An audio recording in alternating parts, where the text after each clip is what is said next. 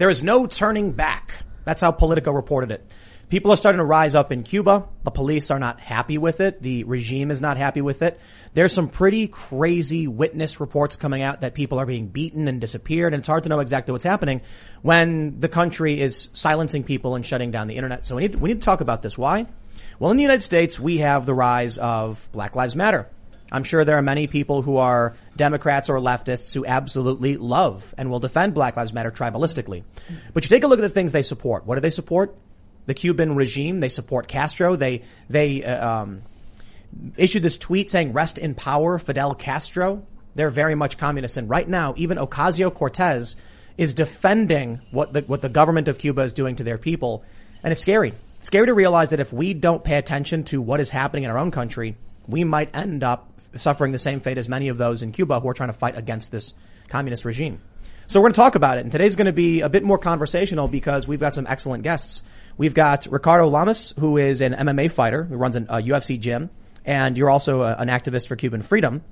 And then we have your dad, Jose Lamas, who was actually an anti-Castro, member of the underground movement against Castro in the 1960s in Cuba. He's going to tell us all about, what he went through, what's happening now, and what we can do, what anyone can do to help Cuba. But I will mention one quick thing, just as an aside. We actually had to deal with some of the communism here in America because they have some shirts they wanted to share, but we had a conversation about it. I don't think anybody was happy. Couldn't show them. We'll show them on the after show though. And it's because YouTube would probably delete this show if we showed the activist t-shirts that they had prepared. So, but we will show them for the members only show. So do you guys want to just do a quick introduction for yourselves, Jose or Ricardo? Yeah, Pop, go ahead. You start. Okay, my name is Jose Lamas. I am a Cuban citizen still today. I was a very happy kid in Cuba. I hope someday Cubans that are born there could enjoy the many things that as a child are enjoying in Cuba, especially being able to think, to explore, to be free to do things that nobody will tell me about it. To join the Cub Scouts, to be a Boy Scout with a promise of being always ready to serve. And that is my dream, that someday Cuban kids will be born with my same opportunities. You were born in a democratic Cuba. Yes, in 1940, when the 1940 Constitution was born, I was born right there. And maybe because of that, I have always thought about the ruling of our Constitution.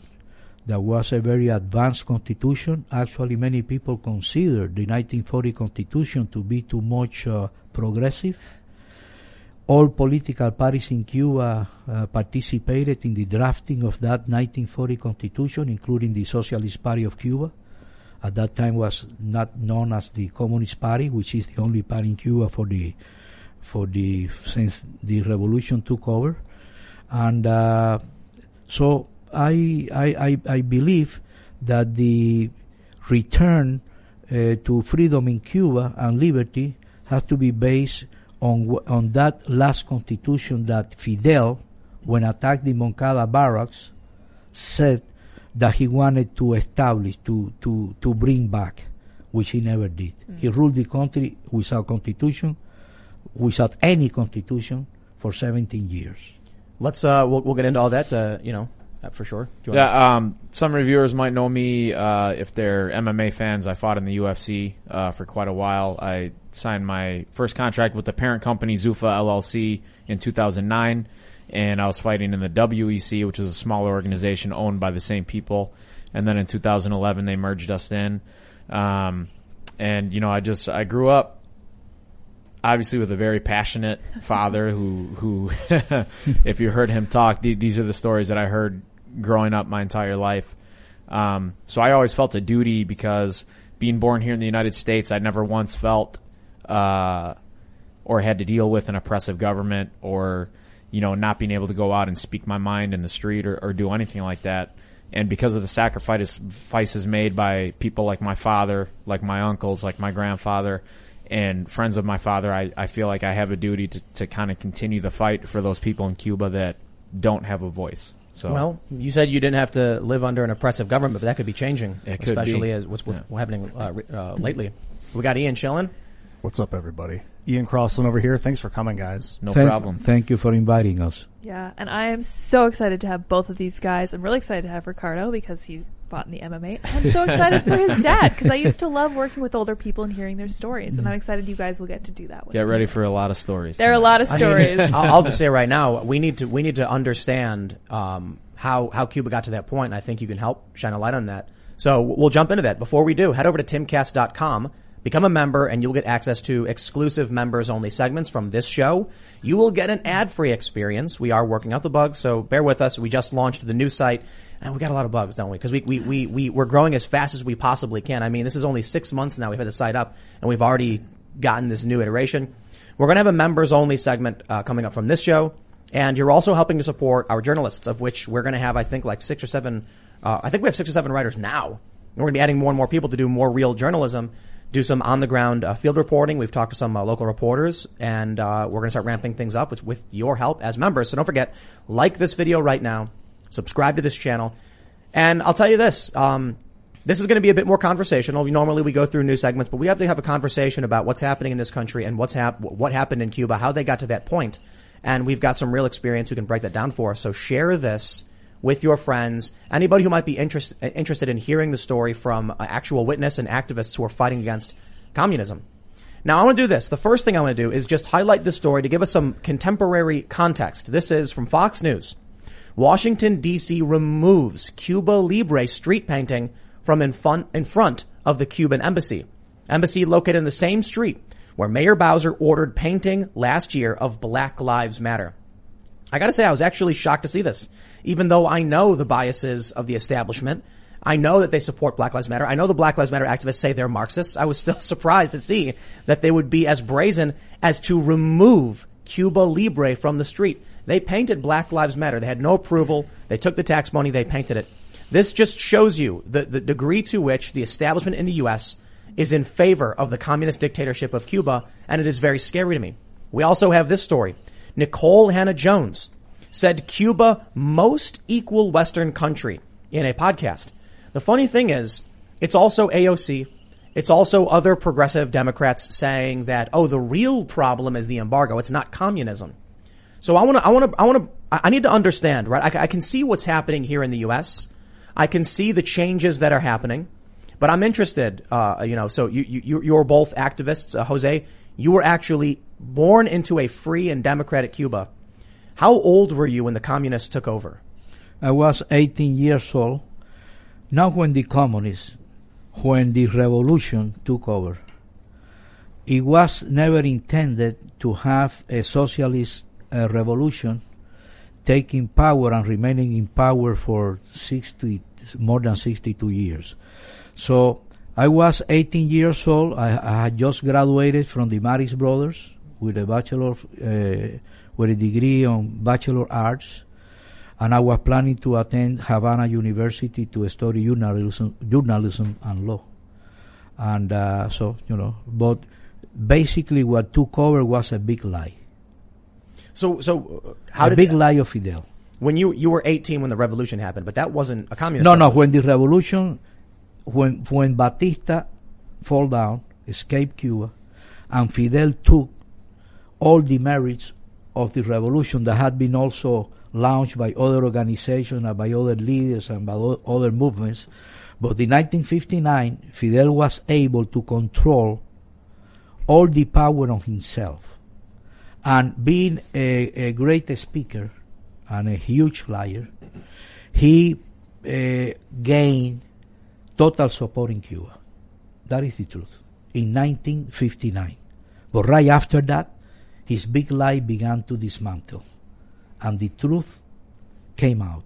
And then those same people that were with him fighting Batista, that were with him in Sierra Maestra, like Mayor Hubert Matos, 10 months after he took power, told Fidel, Compañero Fidel, I cannot continue in the way the revolution is going. I don't want to be an obstacle to you. I want to become a teacher again. Before I went to the Sierra Maestra, I want to be a teacher again. And good luck with the revolution. That's when the big lie really became an oppressive, totalitarian idea of eliminating anybody who dissent with you.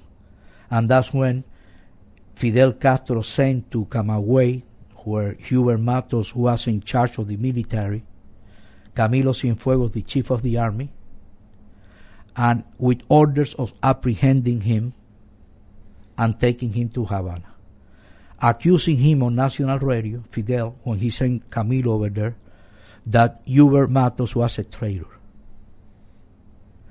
And when Camilo Cienfuegos got to Camagüey and saw Hubert Matos peaceful in his home with his family and his kids, he had not rebelled against the revolution, decided to tell Hubert, stay here, I got to go back and talk to Fidel. And then more lies began to continue. Wow. Then they shut down Camilo because Camilo did not follow Castro's orders of apprehending Hubert Matos. And then they killed Camilo Cienfuegos, and people started to blame Hubert Matos on the Fidel direction. Now the responsible for killing Hubert Matos was Hubert too.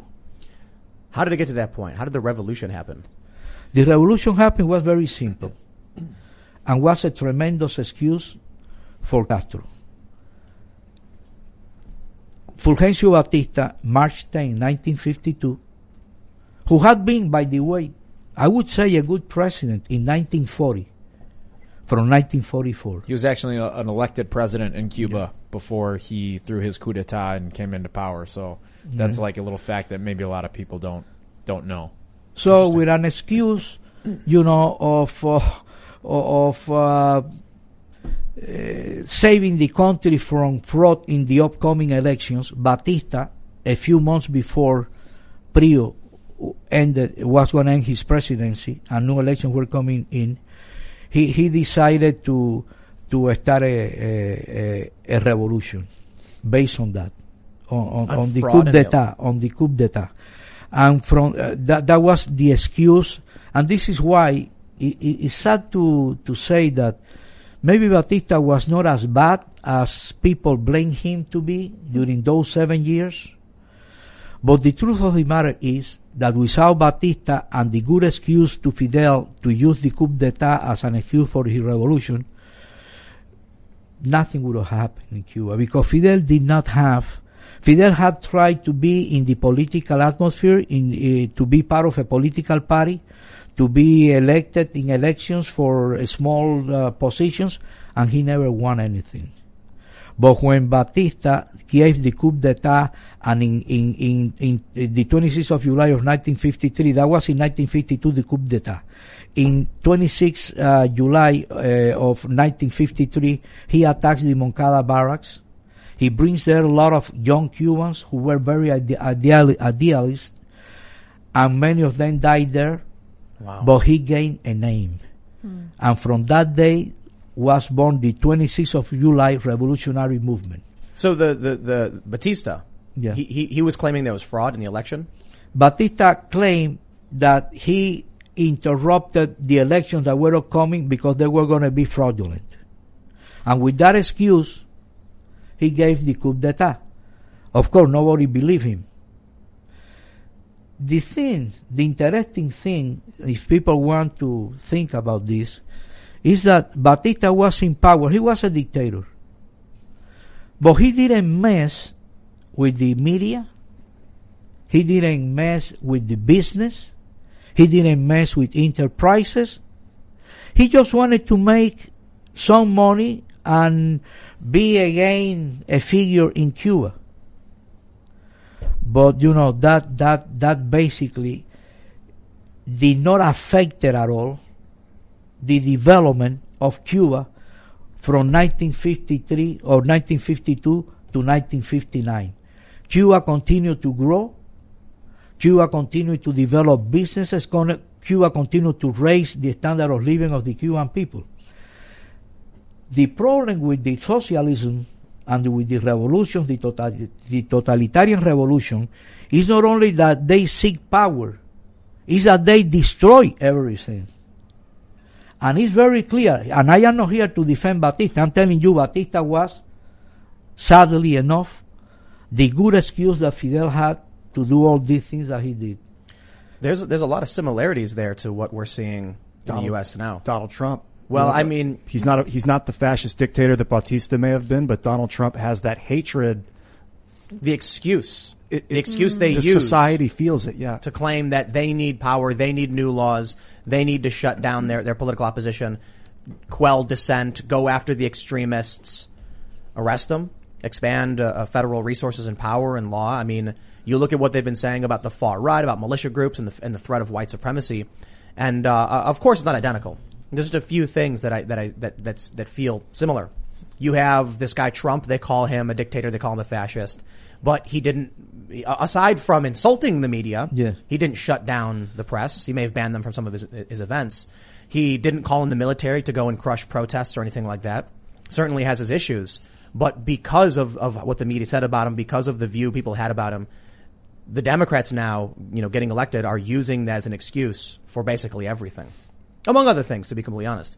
So my fear is, obviously we have a lot of different things that are happening in the U.S. outside of just the politics. We have COVID, we have the pandemic, lockdowns and things like that are coming. But I wonder, with what we're seeing with the Black Lives Matter supporting the revolution, they call it, the communist dictatorship in Cuba, they call it the revolution. These are people who are gaining power and prominence, and I'm wondering what your thoughts are on, their activism, what they've been doing, and what that might mean for us in the U.S. Well, for me, Black Lives Matter is one of the worst enemies, because they are from within, that this country is facing. And they have means, and they have the support of the media, and because people are afraid to speak out against them, because they are some of them are black, but others are not black.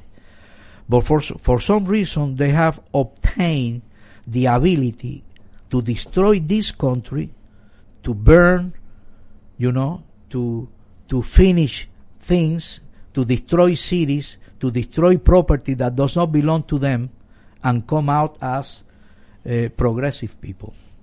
And I don't. That's ridiculous. It sounds like authoritarian revolutionaries. They've got establishment power. They control institutions, and it sounds like they're gaining control. Tim, when I see these people that have no power doing the things they do, how much destruction and death they have caused, people don't realize in this country that if they ever get real power, a lot of people are going to be dead. But they do. They are gaining real power. That's no. But I mean, when they reach the government, when they take over this country, nobody's going to be safe. Only those who, with them, will continue to oppress the rest. I think it might be worse than you realize. Mark Milley, the Joint Chiefs of Staff for the U.S., is espousing their ideology, saying he's trying to learn about white rage, speaking in support of Black Lives Matter, and condemning conservatives and Republicans as the same as the Nazis. That's the Joint Chiefs of Staff. This is the highest level of in the highest levels of our government. Joe Biden has removed bans on critical race theory components, critical race applied principles in government trainings and contracting. Maybe, 5 years ago, I was probably saying the same thing as you. If these people ever gain power and enter government, we're in serious trouble. They're there. They're in the movie studios. They're in colleges. They're in every level of government. And you take a look at what the federal government is now doing with the Capitol Police. The Capitol Police, they're just supposed to be for the Capitol. They're now expanding nationwide to operate as an intelligence agency. So I can't, I wasn't alive in pre-communist Cuba.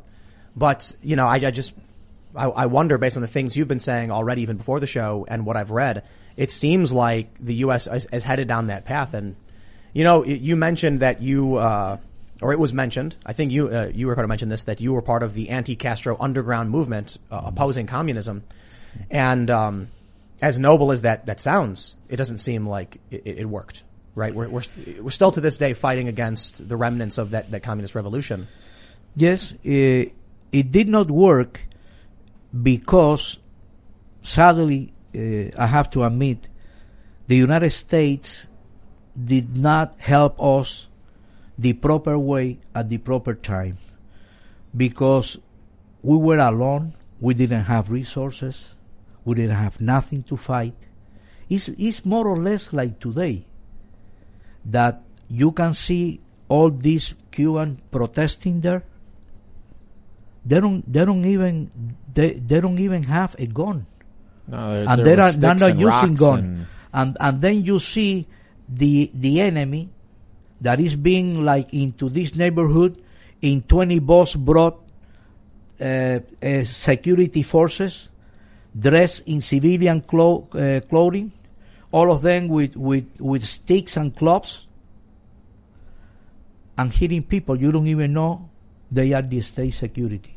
So it's a situation where always our underground, for different reasons, never got the right support. From the very beginning, the United States should have helped us Cubans, not intervene. No. We had enough combatants inside Cuba. Well, there was the fear of the Soviets. If we intervened, the Soviet Union would have, threatened us or pushed back, maybe even could have ignited nuclear war. I wasn't alive back then, so, I can't speak as to the sentiment from the people or in the press or anything like that. Well, I think that there were plenty of opportunities to help Cubans in different ways. That was what the whole Cuban Missile Crisis was about, too, right? I mean, that was... Yeah, the Soviets were putting missiles in Cuba, right? Yeah, and pointing them at the United States. So that's why in the schools, in those I think it was in the 50s, right? No, or the 60s. Yeah, it was in 1962, the October crisis, and basically it was known that the Soviet Union had established missiles in Cuba, and it was discovered, and then Kennedy and Khrushchev work out a treat, and then as part of that treat, where the United States was supposed to do this and the Soviet Union was supposed to do that, the sad thing is that the United States, I think, committed not to ever help Cubans to freedom themselves. And that's where the destiny of the Cuban people was sealed until today. And that has to be broken. That needs to be broken. Absolutely. In thinking about what you're saying about Black Lives Matter, an enemy from within, I mean, they're becoming so prominent. It's almost like, I don't know if you guys are familiar with the graphic novel I Am Legend. Mm-hmm. So in this story, it's basically, I'll give you the very rough summary because there's probably a lot of nuance I'm missing as, it's been a really, really long time since I read it. He's a vampire hunter. And he goes around, driving stakes through the hearts of vampires. Mm-hmm. But the vampires keep spreading. They keep infecting more people. And eventually, everyone is a vampire but him. And then so when they arrest him, as, he's this monster. It turns out when the majority of the society are all vampires, they look to him and they say, you're the bad guy. The monster who lurks while we sleep, killing our loved ones. So from our perspective, he's hunting vampires. They're bad, but once everyone's a vampire, he's bad. So what I mean by that is, the way it feels in the United States is that, sure, we may be freedom-loving individuals who talk about free speech and the rights of, freedom of association, movement, the right to keep and bear arms, but it looks like if Black Lives Matter, Bill de Blasio, New York, he paints Black Lives Matter without legal justification, without proper tax appropriation, funding, and then he puts police on top of that painting in the street in front of Trump Tower, and they arrest people who dare defy him. We're already at that point where the communists, the Marxists, the socialists, they're in the institutions, they control the major cities, they control the police departments. So we can refer to them as bad people, but they're in control. It may not represent most people, but it's definitely spreading around. I see it too, like on social media, just from these last few weeks where I've been sharing all the stuff about Cuba. All of these socialist, sympathizing people are coming out of the woodwork to like combat me on my posts and, try and say that, Cuba is such a great country. The U.S. shouldn't talk. We're worse than Cuba. I'm like, listen, it's getting to a ridiculous point where they even try to compare a country like the U.S. to Cuba. And I always come back with them like, go do me one thing, right? Go outside your house and go badmouth the president to your neighbors or to whoever will listen to you. And if the police don't show up and arrest you or beat you, you're in no position to compare the United States to a country like Cuba.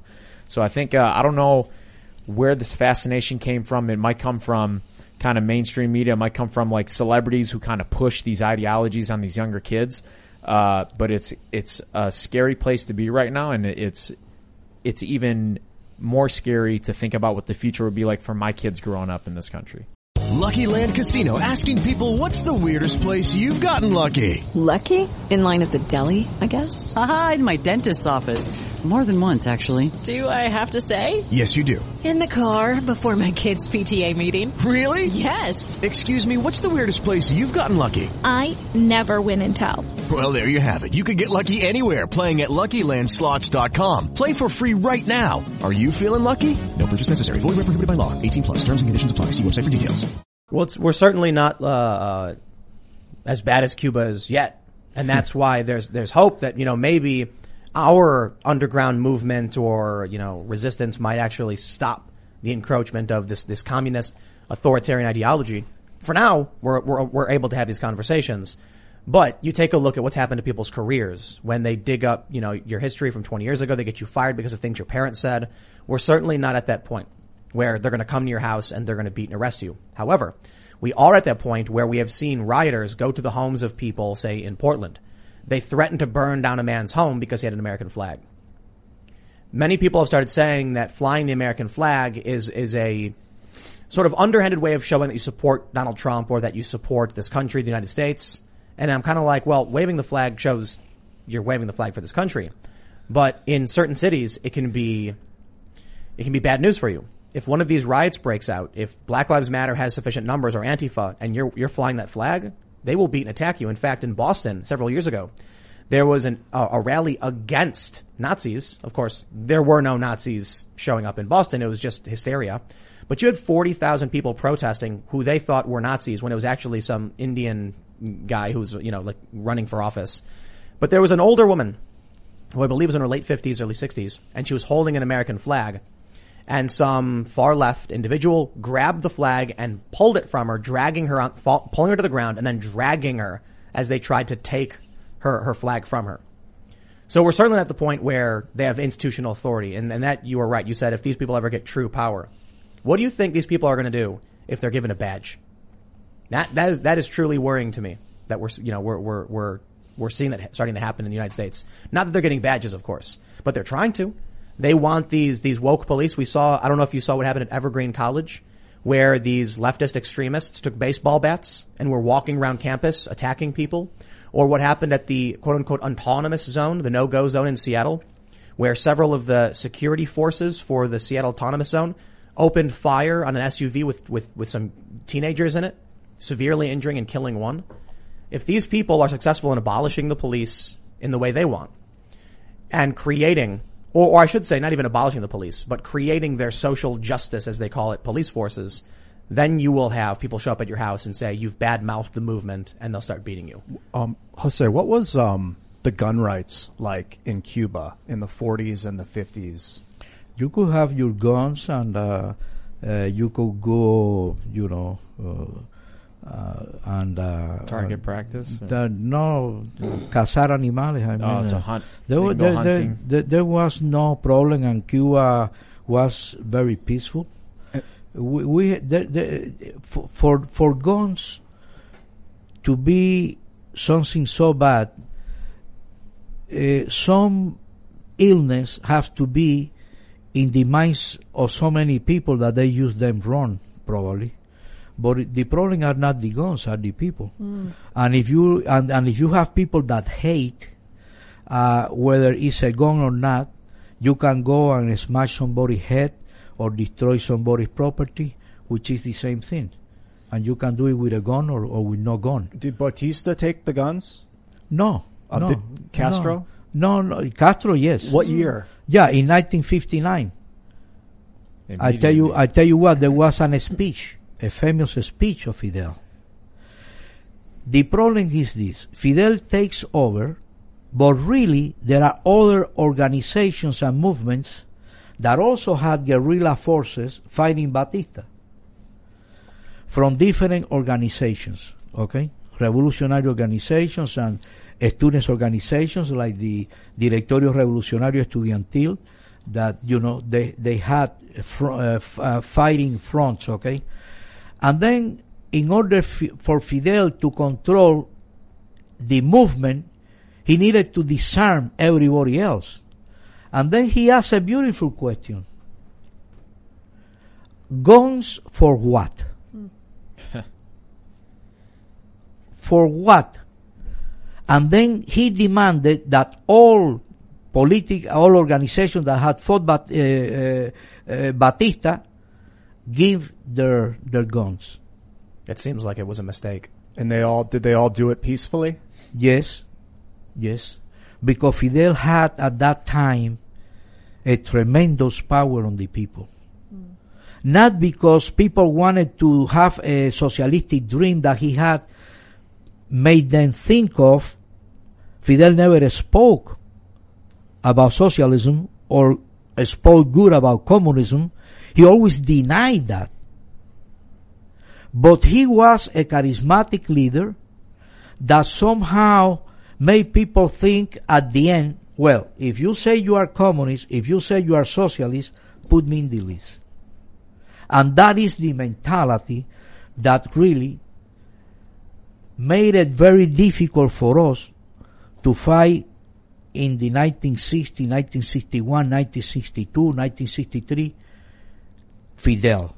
Because still there were people believing that he was like a god.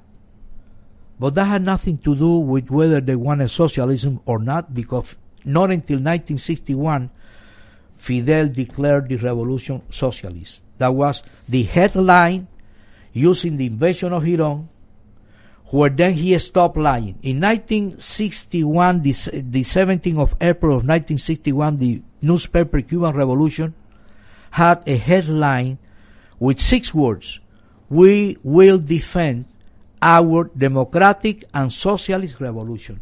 Until that, and he used the invasion of Iran as an excuse to then declare socialist Cuba. You mentioned that he was very charismatic and he had this hold on the people. I wonder if or I wonder what your thoughts are on Trump. Well, look, I am not a hypocrite. I like Trump. I like the fact that a person speaks out what he has in his mind. I credit that. Maybe because I knew another leader, Fidel Castro, who did the contrary. He lied. And he lied again, and he lied again, until he found the way to say his truth when the invasion came in, and used that as an excuse to declare the socialist state. Let me clarify something about Trump, okay? I am a Cuban citizen still. I didn't come to this country to be an American citizen. I came to this country to continue being a freedom fighter. And to do that, I needed to remain a Cuban, because I was committed for life. If I become an American citizen, then I have other things. No. I wanted to remind myself, no matter how good or bad I was, and I started working in factories, in production lines, in a print shop, because I love papers and printing and propaganda. And I had success. I made a lot of money, but it never was my intention. I didn't come here to make money, didn't come here to look for food, to buy me shoes. I came here because at a time, all the avenues in Cuba were closed to me. Close. I was emotionally destroyed after an event that didn't go the way it should have gone. And I don't see how it would have been gone good anyway, because it was crazy what we did. And that destroyed me. And my organization said, Bonifacio, I think if you want, we have the embassy for you, and you can continue working there, and that's what I did. But let me finish about Trump something. I like that man. I have never voted for anybody. And I am not here to say vote for Trump in a second, whatever. I don't care about that. But Americans have to understand that in this country, anybody should have the right to speak out what they think. Nobody should have the right to lie, okay, and not to be confronted. The media says that Donald Trump lies all the time, though. No. What is his lie? I mean, tell me a couple of those lines. I don't know if he lies or not, but he's saying something openly, and you can prove he's a lie, then, he's a liar. But the problem is that how many people are here telling us lies, and nobody says anything about it? I would just say if the media institutions are supporting, Black Lives Matter, the individuals who are praising Castro and right now praising the communist regime. And, look, I fact check news stories every single day. They use deceptive framing techniques and manipulation to present falsehoods, as it were. And then when I look at the things they've said about Donald Trump, you know what? He lies. But he lies about really dumb things, like how many women he's been with, or like, how he's the best and everyone knows it. Yeah. It's like really how much money he has. Yes. Yeah. But there's something amazing in that even The Intercept, which is very anti-Trump progressive, called him simultaneously the most like deceptive and honest president we've ever had. There's one very famous moment where he's about to get on the helicopter. And they asked him what was happening, with Saudi Arabia and stuff. And he goes, "Oh, it's fantastic. We're doing this excellent weapons deal. We're going to make millions of dollars."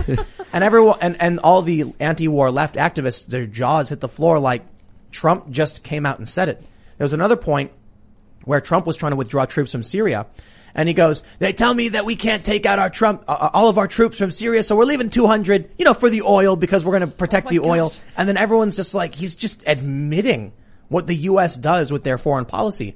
So I think one of the challenges is that there's always a risk. There's a charismatic leader who's going to come in, who's going to entrance people and lie to them. But I've been wading through the muck and the mire for years, and I can just see nonstop lies from the media. So it's different. It's not the same. You say Fidel Castro was this charismatic leader. He had everybody. I mean, where was the press? Were they challenging him? Were they calling him a liar? What press? He destroyed the press. What year? By 1960, you could not really, For example, I didn't tell you this. In 1959, when the revolution took over, I began to think about a figure of the revolution that was very important during the organization of the 26th of July movement, that nobody spoke about him anymore. And we had a radio program where we started to talk about this Cuban figure. And 3 or 4 weeks after we were on the air, Fidel asked the director of the radio station that had given us the time to put us off the air. And that was 1960. They had already confiscated that radio station. They were already putting coletillas, where a newspaper writes a small column, and then the government will put at the end of that column a coletilla, the ending phrase, saying this is a lie and all that. And then immediately after that, there was no more. Cuba doesn't know. Castro's Cuba didn't know right after he took over what was freedom of the press. All media was controlled, and it's controlled by the government. There is no other opinion, nothing else. You cannot create even good or bad public opinion. The government is the one that creates the opinion they want. What are we seeing now with Joe Biden, the Biden administration? That they are that they are currently flagging misinformation for Facebook. That they are pushing a list of the greatest misinformation individuals on the internet. That they're working with the DNC, the Democrats, and phone carriers to censor private text messages. So when I see a bombastic man of Donald Trump, but one who mostly just insulted the press, compared to what the current administration is doing in actually trying to circumvent the Constitution to take away the rights of people, to shut down their free speech, and their allies, very much progressive leftists in big tech. It sounds like we're heading towards a similar direction to what happened in Cuba. That's why a lot more people need to look at, Cuba's only 90 miles away from our shores. And it's the perfect blueprint of what happens when you put in place a communist dictatorship or communism and socialism. Everything's ruined. Everything's fallen apart. Nothing has moved on that island since 1959. That's why people drive around in all these old cars that they literally have to just keep inventing things to keep the cars running. Buildings are falling apart. I believe it was last year there were 3 little girls playing in the street. They were killed just from falling rubble of a building. Everybody's houses are falling apart, but they're building hotels for the tourists to come and stay at, which Cuban citizens are not allowed to use. I was going to say the progressives in this country say that's the fault of the U.S. and their embargo. No. But they're building hotels. In my opinion, whether the embargo stays or is lifted, the Cuban people are going to be in the same spot, because for the regime, it's all about control. They control everything that comes in. They control everything that goes out.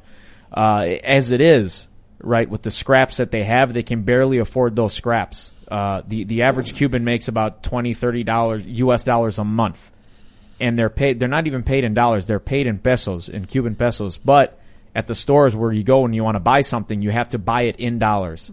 Wow. So how does that make sense at all? And it's, man, it's just, everything's like upside down there. It's broken. Yes, completely. So you ended up in the underground movement against Castro? Yes. During when gaining power, when he was rising to power?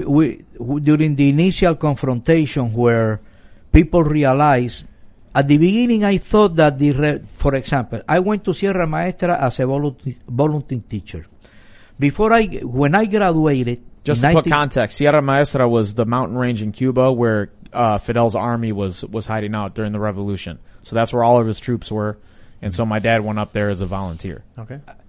Castro made a call to secondary graduates, people have just graduated from secondary, to go to teach and read the farmers. And then I volunteered. And the sad thing is that I volunteered in 1959, and they called me in 1960. And we went to Havana University. They got us together. There were about 1,000 applicants. They gave us like a test. Remember one question: when was the first battle of the guerrilla in Sierra Maestra? I remember December 5th, Alegrías del Pío. So they gave us a test probably to measure how much we knew about the revolution, and they selected 500 of those kids that volunteered to become teachers of farmers. So in 1959, I wanted to do that.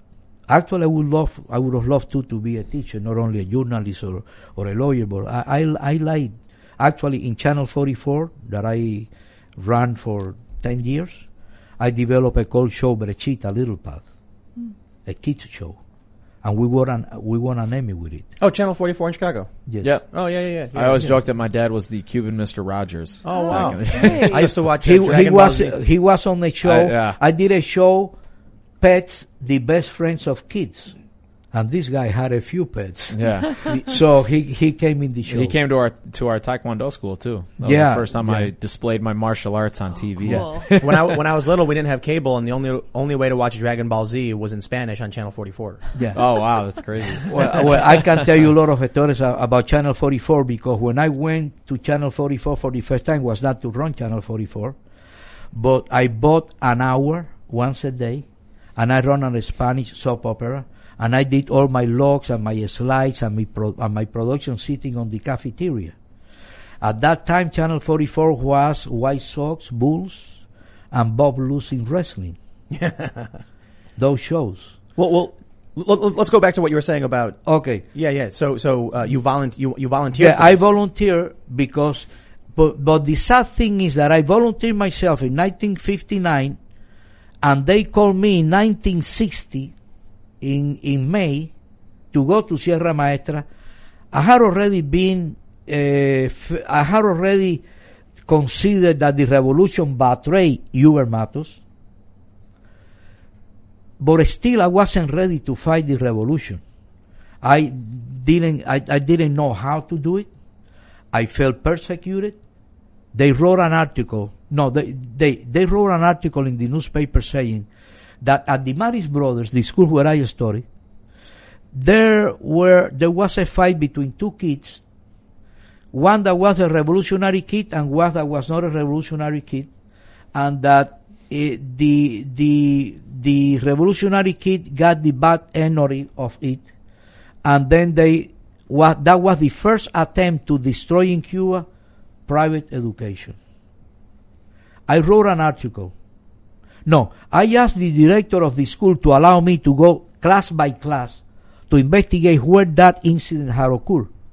In third grade, I found two kids that because one wanted to erase the blackboard and the other didn't want after school helping the teacher, they got into a little match and nothing happened there. So I wrote an article called Falsa, Fácil y Fatua, la denuncia de Jesús Soto. False, easy or very easy to make an statement that is not true. Completely false. The accusation of Jesus. What last name is? He was the non-revolutionary kid that was in the fight. No. Jesus Soto is the revolutionary leader that made the accusation that in that school that incident happened, and that was at the midst of when the government wanted to destroy private education. I wrote I did a little research, wrote an article, and said that this wasn't true. And I went to the newspaper in Old Havana that had published that article, okay? And I asked for them to publish the article, and they threw me down in Old Havana. The buildings have very long stairs, and the guy took me and pushed me down that I almost get killed. Wow. Still, I thought that there was a mistake. Okay, that this guy made a mistake, not that the revolution was bad. So this is why I went to Sierra Maestra. I thought that maybe still there was a hope that the revolution wouldn't end up the way I was beginning to see. And then my mother said, "Look, go and talk to your father before you go to Sierra Maestra," because my father, who was a very civic and patriotic person, who had been in jail during Batista, his brother spent time in prison during Batista too. His brother ended up being a captain of the Revolutionary Police of Cuba, serving a sentence of 20 years and ended up being 23 years. Wow. So I went to I went to talk to my father because my mother said, "Look, you are going to go. You haven't asked permissions for your father." And my father said, "Niño," that he called me boy. I was the smaller of the three brothers, although we were apart only 1 year and a half. And he said, "Niño, why do you want to go as a volunteer teacher?" I said, "Dad, I love teaching. This is a commitment I made a year ago." And they called me, and I told him, "Don't worry about it, because you know how much I love the teaching and the doctrine of Jose Marti. I have read Jose Marti a lot. Sometimes I wrote things that look like Jose Marti, and I wasn't copying Jose Marti. I was so much enticed by the teachings of our patriot Jose Marti that I told him nobody's going to be able to get me out of that route." And I was right. I didn't know. In May 19, 1960, being at Sierra Maestra, May 19 was the day in 1885 that Marti died, fighting for Cuba's independence. And in the Sierra Maestra, a group of my companions, we decided to organize a tribute to Jose Marti's anniversary. And I spoke there. And what I said about Jose Marti, and since my speech did not refer to nothing of the revolution or nothing like that, just about the spirit of the doctrine of Jose Marti, the chief of the guy that was in charge of the campament called me inside and said, no more talking now. You guys go and finish. We were building a barrack because we had just gotten there. We were building a barrack for us to hang our sleeping bags or whatever. And then he said, you guys are not going to eat until you finish building the barrack. And I told this guy, and I was expelled in the point. I told this guy, listen, wait. How do you call me? Volunteer teacher? Do you know what volunteer teacher means? I am here as a volunteer. And I am not going to finish any barracks. If you have food, you have to give it to us now. And that's it. And that was night. And then they expelled me. Okay, round 2. Name something that's not boring. A laundry? Ooh, a book club. Computer solitaire, huh? Ah, sorry, we were looking for Chumba Casino. That's right, ChumbaCasino.com has over 100 casino-style games. Join today and play for free for your chance to redeem some serious prizes. ChumbaCasino.com. No purchase necessary. Void where prohibited by law. 18+. Terms and conditions apply. See website for details. I left Sierra Maestra walking. I go to Minas del Frío. Minas del Frío was right there next to Pico Turquino, the biggest mountain of Cuba. You could see from there. It was a valley among the mountains, like a flat terrain, and that was a school for the military, farmers and things like that. And they had a lot of arms there and ammunition. And there was there a mayor, okay? And that mayor, I went to him and said, this is what happened to me at La Magdalena. La Magdalena was the campament where there were 3 campaments for the 500 volunteers, and that was one. And his name was Aldo Santamaria, the mayor Aldo Santamaria. I was looking for the revolution to, again, in my case, fix a mistake. And then I looked for Aldo Santamaria. He told me he's in the Capitanía. I went over there. There were about 10 captains in a wooden, big, like a little office, how do you call it, a cabin or whatever. Mm-hmm. And then I said, Comandante, he said, what do you want? I said, well, I need you to investigate something. I came here as a volunteer teacher from La Magdalena. I just was expelled. Why? No, I just want you to go investigate. We were just talking about Jose Marti. And then this guy said, look, have you eaten? No. Okay, he said, okay. He took me to the front of the cabin. You see over there? There is food over there in a huge tent. You go there, sleep the night there, and I am going to investigate what happened. Come here tomorrow at 6 o'clock in the morning. This is in the middle of Las Minas del Frío, a huge, secret military base where they had a lot of things, important things going on in there. So I go there. Next morning I go to see Aldo Santamaria. Aldo Santamaria was the brother of Abel Santamaria, who was one of the biggest and first martyrs of the Cuban Revolution. And he had died, and his brother now was a major commander of the revolution. So I was impressed having met Aldo Santamaria. And then he said, okay, come back. I went back, and when I go back, I entered the cabin. There were a lot of captains there, and he says, okay, I did not send anybody to investigate. I have a request for you. Stay here with me. Stay here with me. And he really took me off. Because I have been a Boy Scout. I love mountains. You know, I never liked guns, but, you know, the discipline, I mean, the challenge. I felt like enticed maybe to say yes. But I said, Mayor Santamaria, I did not come here to become a soldier. If you cannot address my problem, then I must leave. I don't want to be here. And then he said, fine. I said, well, but how am I going to leave? When we came in, they brought us. To go out, there were lot of posts where you need to be identified to get out from there. You are in a military territory.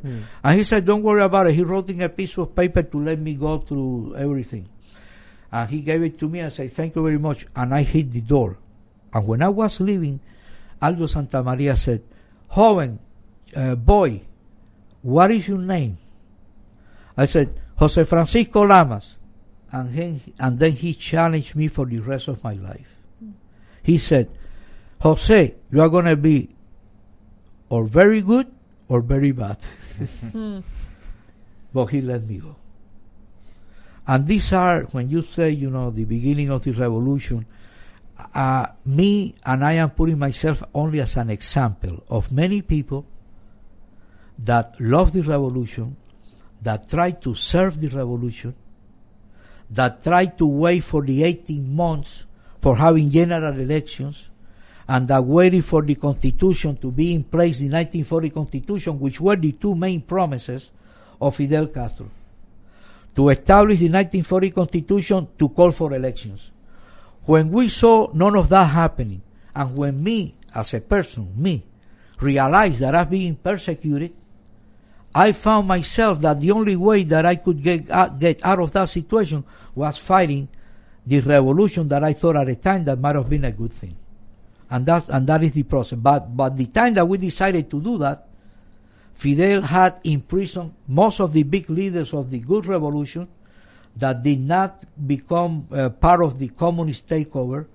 And we were, we had no resources and we had no help and there was no press. And we did crazy things, but we cumplimos con nuestro deber. We fulfill our duty. This is what a lot of the young people here in the U.S. and many other places don't realize, that if they actually get their revolution, they're actually the biggest threat to those who want to seize power. The layabouts in this country, the regular people who don't do anything, well, they're no threat to the authoritarians. They don't do anything. Revolutionaries, they're a big threat to revolutionaries. So that's why I'm not surprised to hear that, Fidel imprisoned the other leaders in the revolution. Immediately. And he was not only in prison, send them to the firing squad.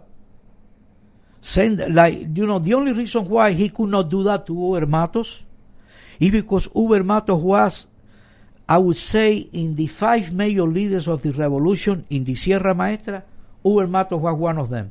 The biggest shipment of guns that got to Sierra Maestra, Huber Matos delivered from Costa Rica. He landed there with a small plane, and he brought the best armament that the guerrilla had seen. And Huber Matos, being a teacher, he was a teacher to his soldiers, and his troops were really committed to ideals, not to following people. They had he spread among his followers in his troop the thoughts of democracy and fighting for freedom, and so he had a very cohesive his army, his post. Huber Matos had a real good people that were convinced of his ideals, and Fidel was afraid that had permeated among other ranks of the revolution, and was afraid to imprison, to kill Huber Matos. But he tried to destroy him, and he spent 20 years in prison. Were there counter-revolutionary forces? People opposing obviously there were battles. No, there were, we never, no, they call us counter-revolutionaries. The revolutionaries that opposed the revolution, we were called counter-revolutionaries. But we were the revolutionaries with the revolution. Now, the problem is when you oppose the revolution, then you are a gusano, and you are a counter-revolutionary. I haven't changed. Ideas do not change. Okay? Sometimes you are in favor, you can do it in favor, sometimes you gotta do it against. But that doesn't mean you are a counter nothing. You are pro your own idea, if you have ideas. The problem in this country is that I don't think people have the right ideals. How long were you in this underground movement against Castro? How long were you actively trying to oppose Castro? 1960 to the end of 1962. And I mean, living wherever I could, sleeping wherever I could, and I didn't even know that I was missing anything. It never occurred to me. Okay, I live. I don't know even how, but I live, and I was fully embraced by what we were doing as with my friends, like Lucia Sanchez, that might be listening to this podcast right now in Chicago. When she was young, as I was young, I was a little bit older than she was, and I was so much in love with our group, and we became family. Then she married one of our companions that went to jail, the brother of a companion of ours, that when I was the national head of the student sector of the 30th of November Revolutionary Movement, and I seek refuge at the Brazilian embassy, I gave him the folder that I had kept with all our papers. That was at the end of July 1962. His name was Luis Sanchez Carpente. So, and he was caught on the 30th of August, and on September 21st, he was already executed. Wow. Okay, and what was the regime's excuse? Oh, because this is my theory. The regime had different ways of destroying the opposition. The number one was to infiltrate our groups. Our group, the 30th of November Revolutionary Movement, Fran País, since was a group that came from the revolution itself, it was very easy that anybody, being an official of the revolutionary government, would come to us, because we were identified thoroughly with the real revolution and with the real purposes of the revolution. So if a G2 guy comes to us and he declares that, he wants to be with us, we were like a perfect target for people that were revolutionaries to join us. G2 were like the military police of Castro's revolution. Okay. And the second thing that they did, and this is what happened to my friend, they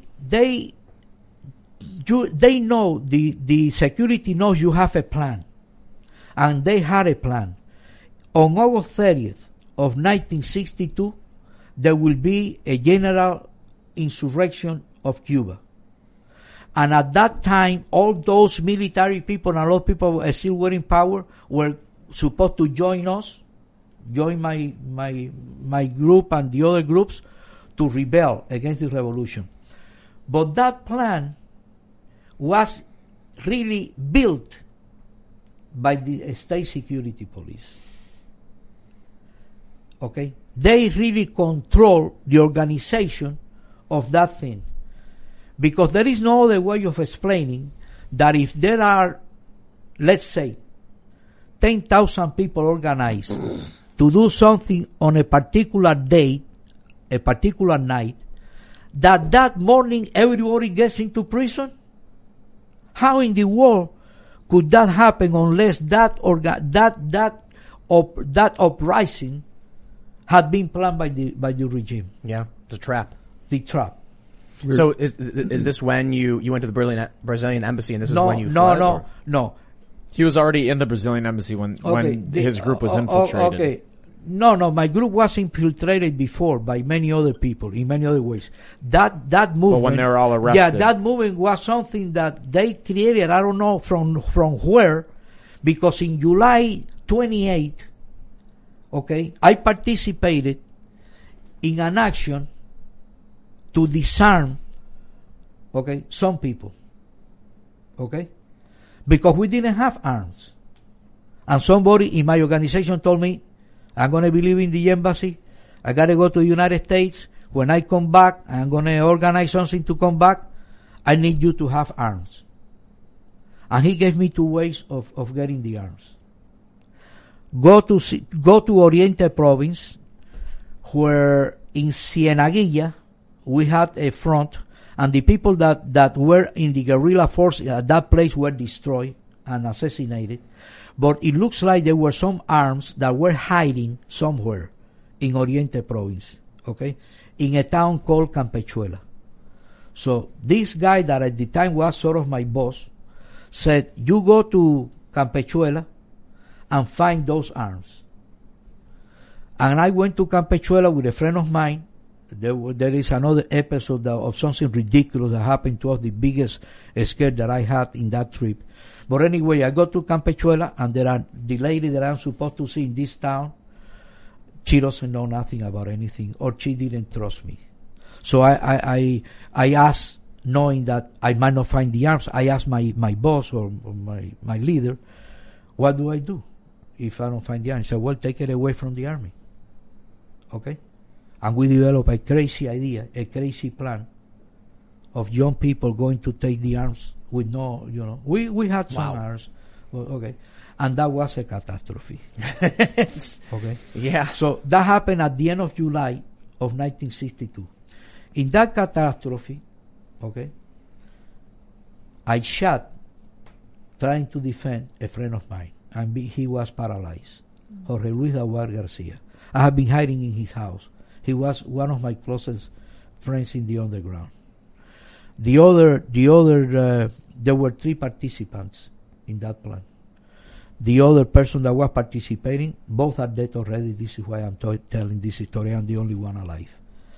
The other one was shot in the leg by crossfire. We tried to steal a car. We needed to steal a car, to use that car to go and do the operation, and then move the little arms that we got into our other car. So we didn't want to burn our only car, our only transportation. So when we went to steal this car, that's when the whole situation came about. Because what happened to me and what I did accidentally, I was emotionally destroyed. That day I escaped miraculously, because where the incident happened, near to Malecon, a lot of resonance, a few shots, and all of a sudden, when I am trying to get my friend out of the car that was shot, I didn't know how seriously at the time, I heard boots of people running, walking, cha cha cha cha, like a group of soldiers. Okay, and my friend said, "Go, Bonnie, go." And I started to walk away, and I heard saying, "Bonnie, you killed me." And I came back, and at the end he said, "Bonnie, go," and I went. But I took a pistol from the other friend of mine that was shot on the leg, and the pistol that I had, and instead of going that way, I went into the same direction where the soldiers were coming, with one hand in one pocket and one hand in the other pocket. And the idiots let me go through them. And I said, "Call." Well, we can't hear you. Sorry. I said, "I'm sorry." I said, "Call emergency. There are people hurt in that car over there," and they let me go through. Brilliant. Well, that situation forced me physically and mentally to leave the underground, because the only thing that I could have done at that time is to allow them to get me. I had no more spark to jump out of a car as I did once, to run out of my house when the G2 came to get me, and resulted on my parents being on the arrest for 2 weeks because they were waiting. They didn't want my parents to go out, to think that there was nothing wrong in my house, and they thinking that I will come back. I escaped on many occasions in many different ways, but I never had emotionally been hurt or emotionally felt that I needed to do something else, that I didn't want to continue. And that's where the next day I called Luis Sanchez Carpente at El Prado, Paseo del Prado, where as a kid I have been playing in the iron lions that are in this Paseo del Prado, beautiful, walk through with trees. And as a kid, my father used to take me there. And in one of those benches, with the folder of my organization in my hand that I had collected from all the things that we had done and with the Robert stamp of the organization, I gave it to Luis Sanchez Carpenti. Okay? That was about July 29 or July 30. After that, the next day I met with the coordinator of my organization, a Cuban architect that liked me a lot and protected me a lot, and said, Bonnie, I have secured an entrance to the Brazilian embassy in case I need it. But I think you need it. Do you think you want to go to exile?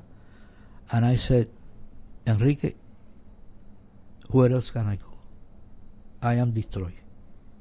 And then I went there, and there was another story how I had to wait for a minute between two soldiers when I have been persecuted and when I have participated in so many things, waiting for the guy to open the door in the embassy. I tried to get a friend of mine that is listening to, Tony Antilles, who was a lieutenant of Castro Regular Army. Once I got to the embassy, I got a permit to get him in. And when he got there and stood in front of the same door and pressed the button, the soldiers got him and don't let him get into the embassy. Wow. So that was terrible. But so this is you basically leaving, you're going into exile? Going into the embassy. Right there, of course, they didn't give me my safe conduct. There were 100 Cubans there. And the strategy of the Ministry of Public of Relations of Cuba, who should have given us our safe conduct, was not to give anybody a safe conduct, so the embassy could not bring any more people there. But what happened? Because of the assassination that was in there and the problem that we faced there, 2 people got killed inside the embassy. Whoa. And then the government of Brazil, 1 committed suicide. Wow. 1 was killed. And 1 committed suicide. Because that trauma in the embassy, the government of Brazil, that was socialist at the time, or friendly with the Cuban government, there were not too many other countries that had diplomatic relations in 1962 with Brazil. They sent a military representation of Brazil, a military plane, and they told simply Raúl Roa, who was the Minister of Exterior Relations, you either give us the 100 safe conducts of these political exiles, or we break relations. Wow. And they gave us our safe conducts, and then I was able to leave Cuba. You went to Brazil? After 7, no. They gave us the opportunity to go to the United States through San Juan. So they flew us in this military plane that we saw at the beginning that was like a sabotage to kill us, because it was an old artifact from Second World War. Didn't have eating seats. It looks like a transport. It looks to us when we got in the plane that they were going to drop us somewhere, not in Puerto Rico. But we reached Puerto Rico, and I spent 2 weeks in Puerto Rico. I had a brother in Chicago who sent me the money, and then I flew 2 weeks after that from San Juan to Chicago, and I have been in Chicago since February of 1963. Judy was boring. Hello. Then Judy discovered ChumbaCasino.com. It's my little escape. Now Judy's the life of the party. Oh, baby, mama's bringing home the bacon. Whoa, take it easy, Judy. The Chumba life is for everybody. So go to ChumbaCasino.com and play over 100 casino-style games. Join today and play for free for your chance to redeem some serious prizes. ChumbaCasino.com. No purchase necessary. Void where prohibited by law. 18+ terms and conditions apply. See website for details.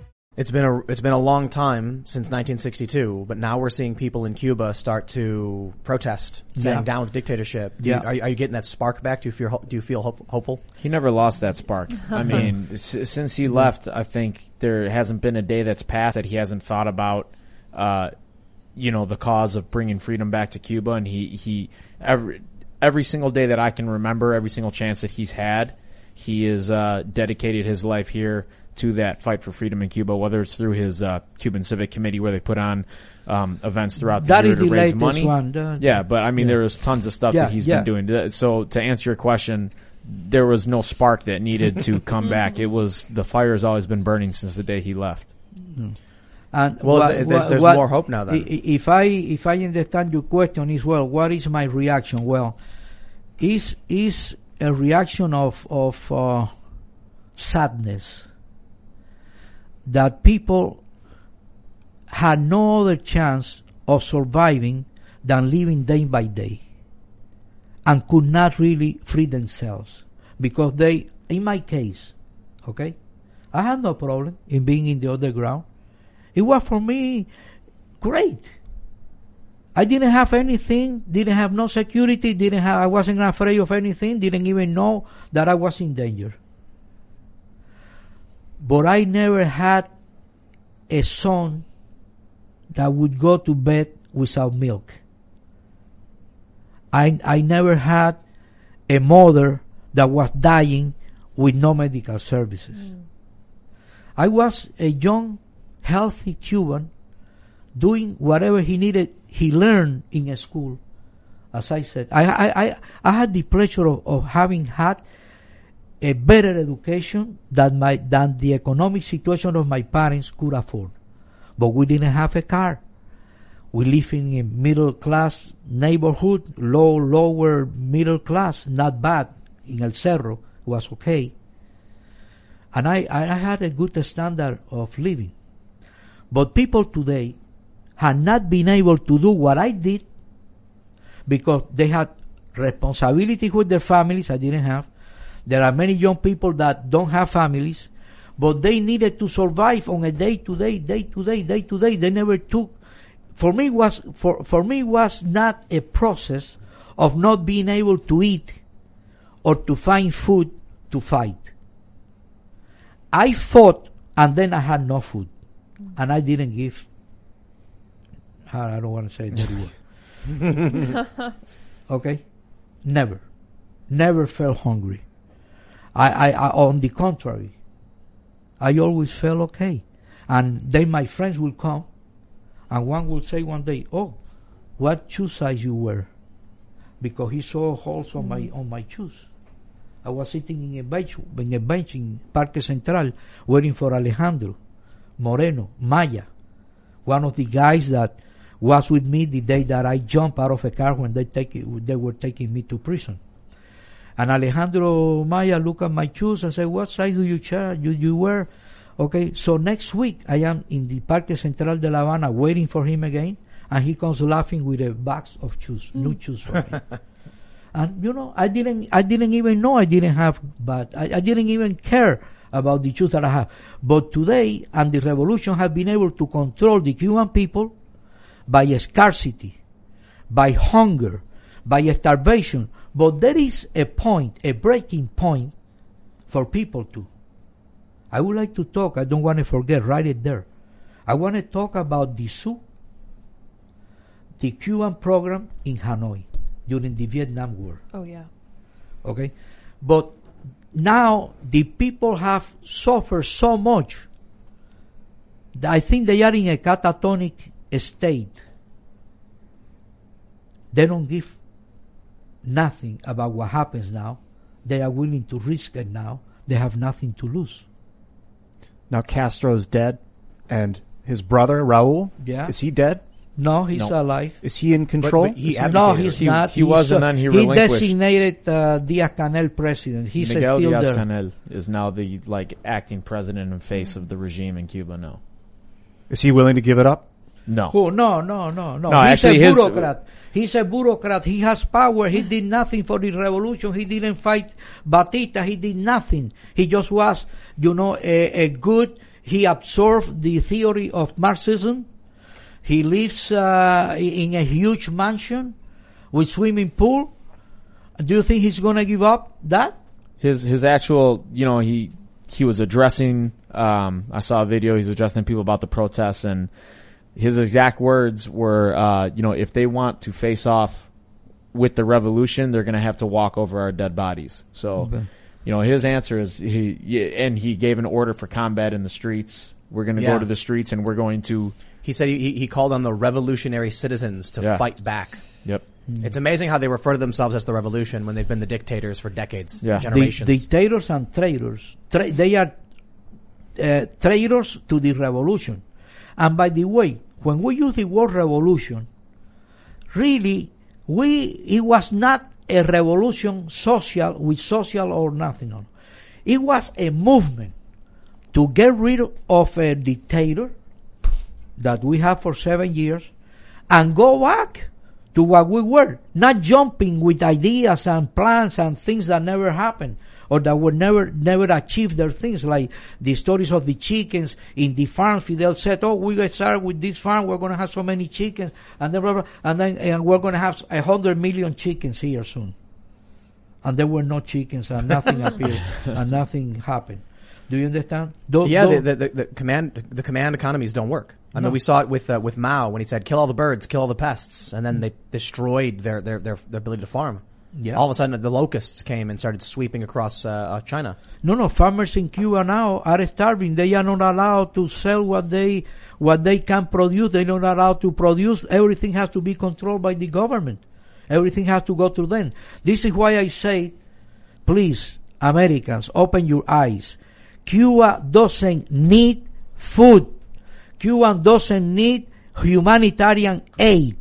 Cuba needs to get rid of the dictatorship that will absorb anything you send over there. Yep. Nobody in the streets is saying, "I want food, I want a vaccine against COVID." No. They want freedom. They know it's the only thing. But what can America do? Well, Americans should get involved in that. I think that the American government should help us at this time. Do you know what happened in 1961 with the invasion of Iran? Mm-mm. Okay. There were, in Miami, as young Cubans began to go from Cuba to Miami, in Miami, when they knew they were going to prepare a force to fight, they all started to volunteer. Also known as a Bay of Pigs. That's right. Oh, yes. Right. Okay. They started to volunteer and they wanted to go to Cuba to liberate Cuba. But then Kennedy changed the plans. And Kennedy was told, but listen, what do we do with the 1,500 Cubans that want to go? And then his advisor said, well, Mr. President, they want to go to Cuba. They want to go to fight. And then he said, okay, send them. But no air coverage. No support. That was like sending the best of the Cuban youth in exile to die. This country has to pay us back. Because after that, you know what has happened in 62 years. We Cubans expect the United States to behave like the United States maybe in the 50s. I don't know. I don't know when to go back. Okay? But I do know that the United States had a prestige, an international prestige, that we Cubans were in love with the American dream, that we were living in our own country, and that we relieved when ours ended and we came here looking to establish, a new life. I came looking for something different, to tell you the truth. In Miami, this past election, there was a safe Democrat district in an urban center. Mm-hmm. No one saw this coming. The Republican got elected. Mm-hmm. The continuing pushes from the far left, the Marxists, Black Lives Matter groups, is turning many of these, in like South Texas, for instance, and in Florida, it's turning Democrat areas into Republican areas.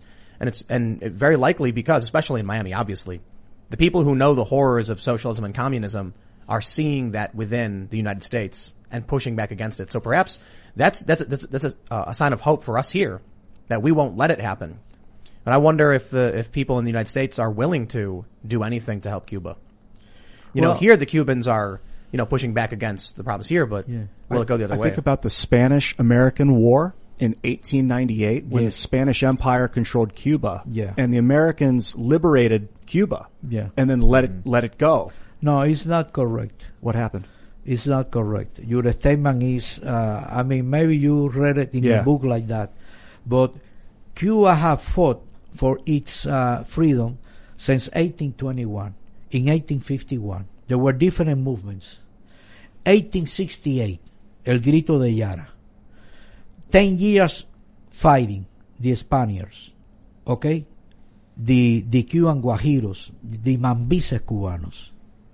Then came the 1895 war. Okay?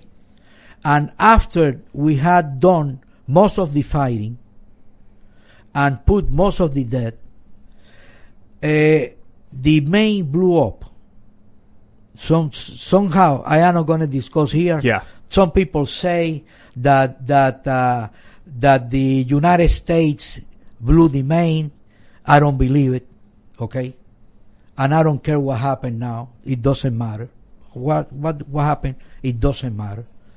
It was an excuse of the United States to intervene. And then they intervened. But you cannot say they won the war. No.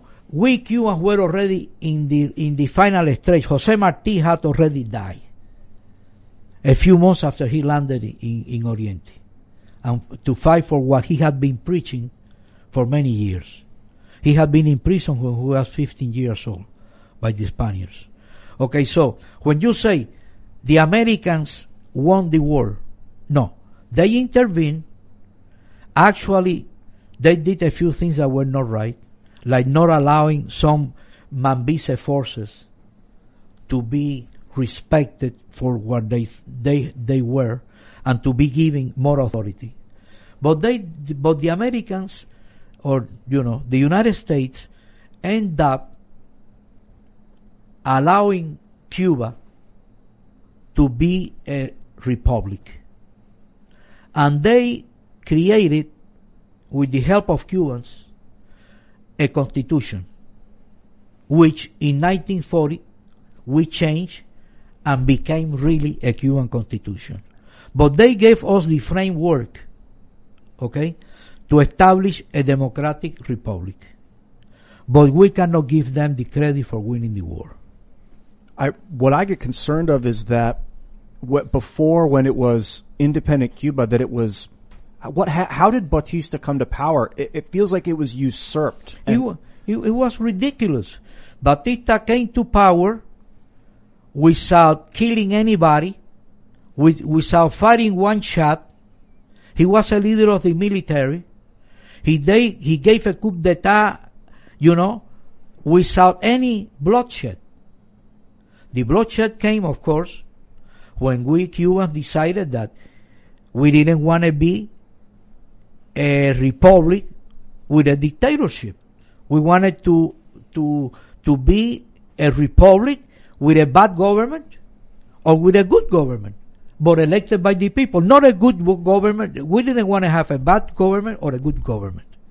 But Fidel said it very clearly when he was talking about why we needed to get Batista out of power.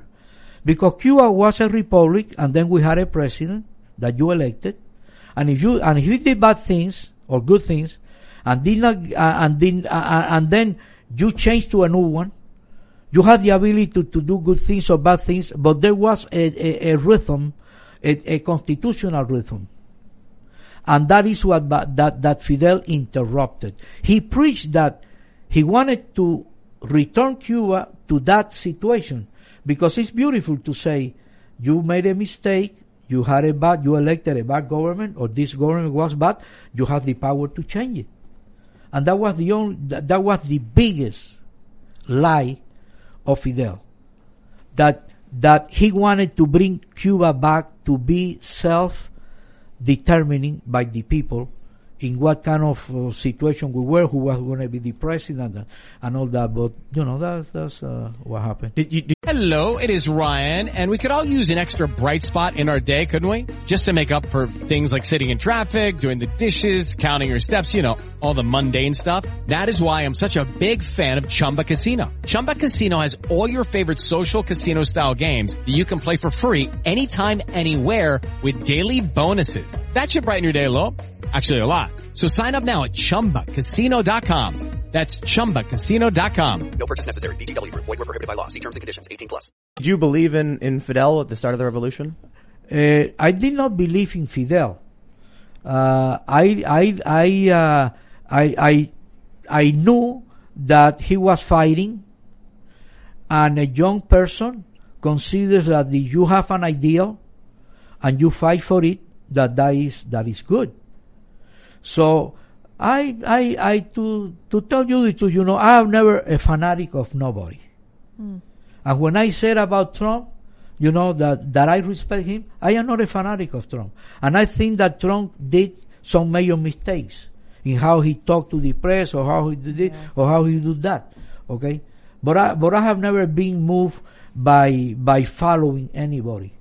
My father gave me a lesson one day, and that was during what I did against Batista. I am at the Maris Brothers one day, and they tell me in 1958, "Hey, Jose, we are not going to come to school tomorrow." Why? No, it's going to be a general strike against Batista. So I said, fine. How is this? Okay, go. We come in the morning. We go to the first class for 2 hours. When we go to the recreo, how do you say recreation? When you go to recreation, you come back to the salon, get your books and go home. And I did that. There were 500 students there. Half the lower grades and half of the secondary. So I get my books. I start walking towards a green gate at the end of the campus. There was a baseball camp. I go over there where we all go and the bosses go out. And when I look back, I see only one student behind me. Joaquin Badel. I remember his name. It happens that Joaquin Badel was the son of a Batista functionary. That his father had a good job during the Batista regime.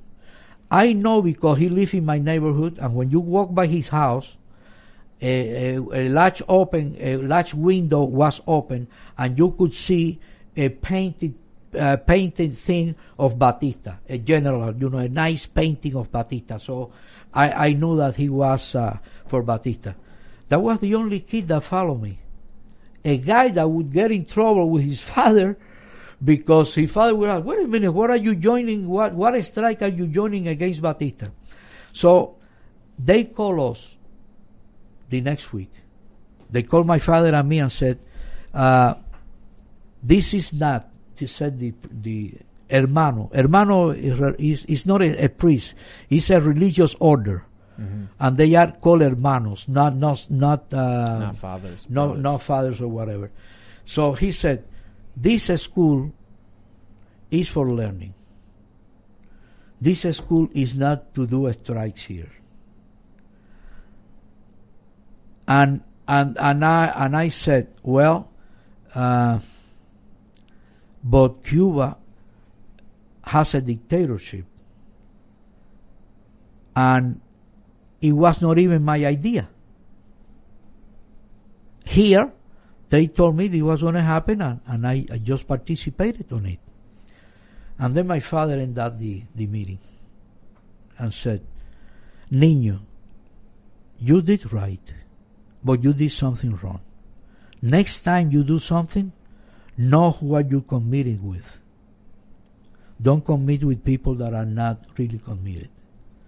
So, the day that youngsters in Cuba in the future can commit themselves to do something, I don't care if it's right or wrong, but that they have the integrity to follow through in what they think. If they are wrong, they will realize they are wrong. But I think I did the right thing in committing myself to do something, and my father only gave me a lesson. Be sure that you do it with the right people. And this is why when I joined the underground, I realized that I was with that kind of youth that was committed to the same things that I was committed to. It's a great lesson. And there are a lot of people who are mindlessly droning on and just following whatever it is the media says, and they're putting out these messages, and young people just blindly repeat it. But let's jump to Super Chats and see what a lot of people probably have questions. We'll talk to the audience. If you haven't already, give us a like, hit that like button, and subscribe to this channel. Share this show with your friends if you thought these warnings and stories were very important. And we're going to have a members-only podcast going up, usually around 11 or so p.m. tonight, after this show wraps up, where we're going to get to talk about the censorship and other things that are affecting this country because we're certainly dealing with it. So you'll want to see that. But let's read some super chats. All right, let's see. Here's a totally off topic because a lot of people, just want to ask questions. Alexander Leon M says, first super chat. This is for Ian.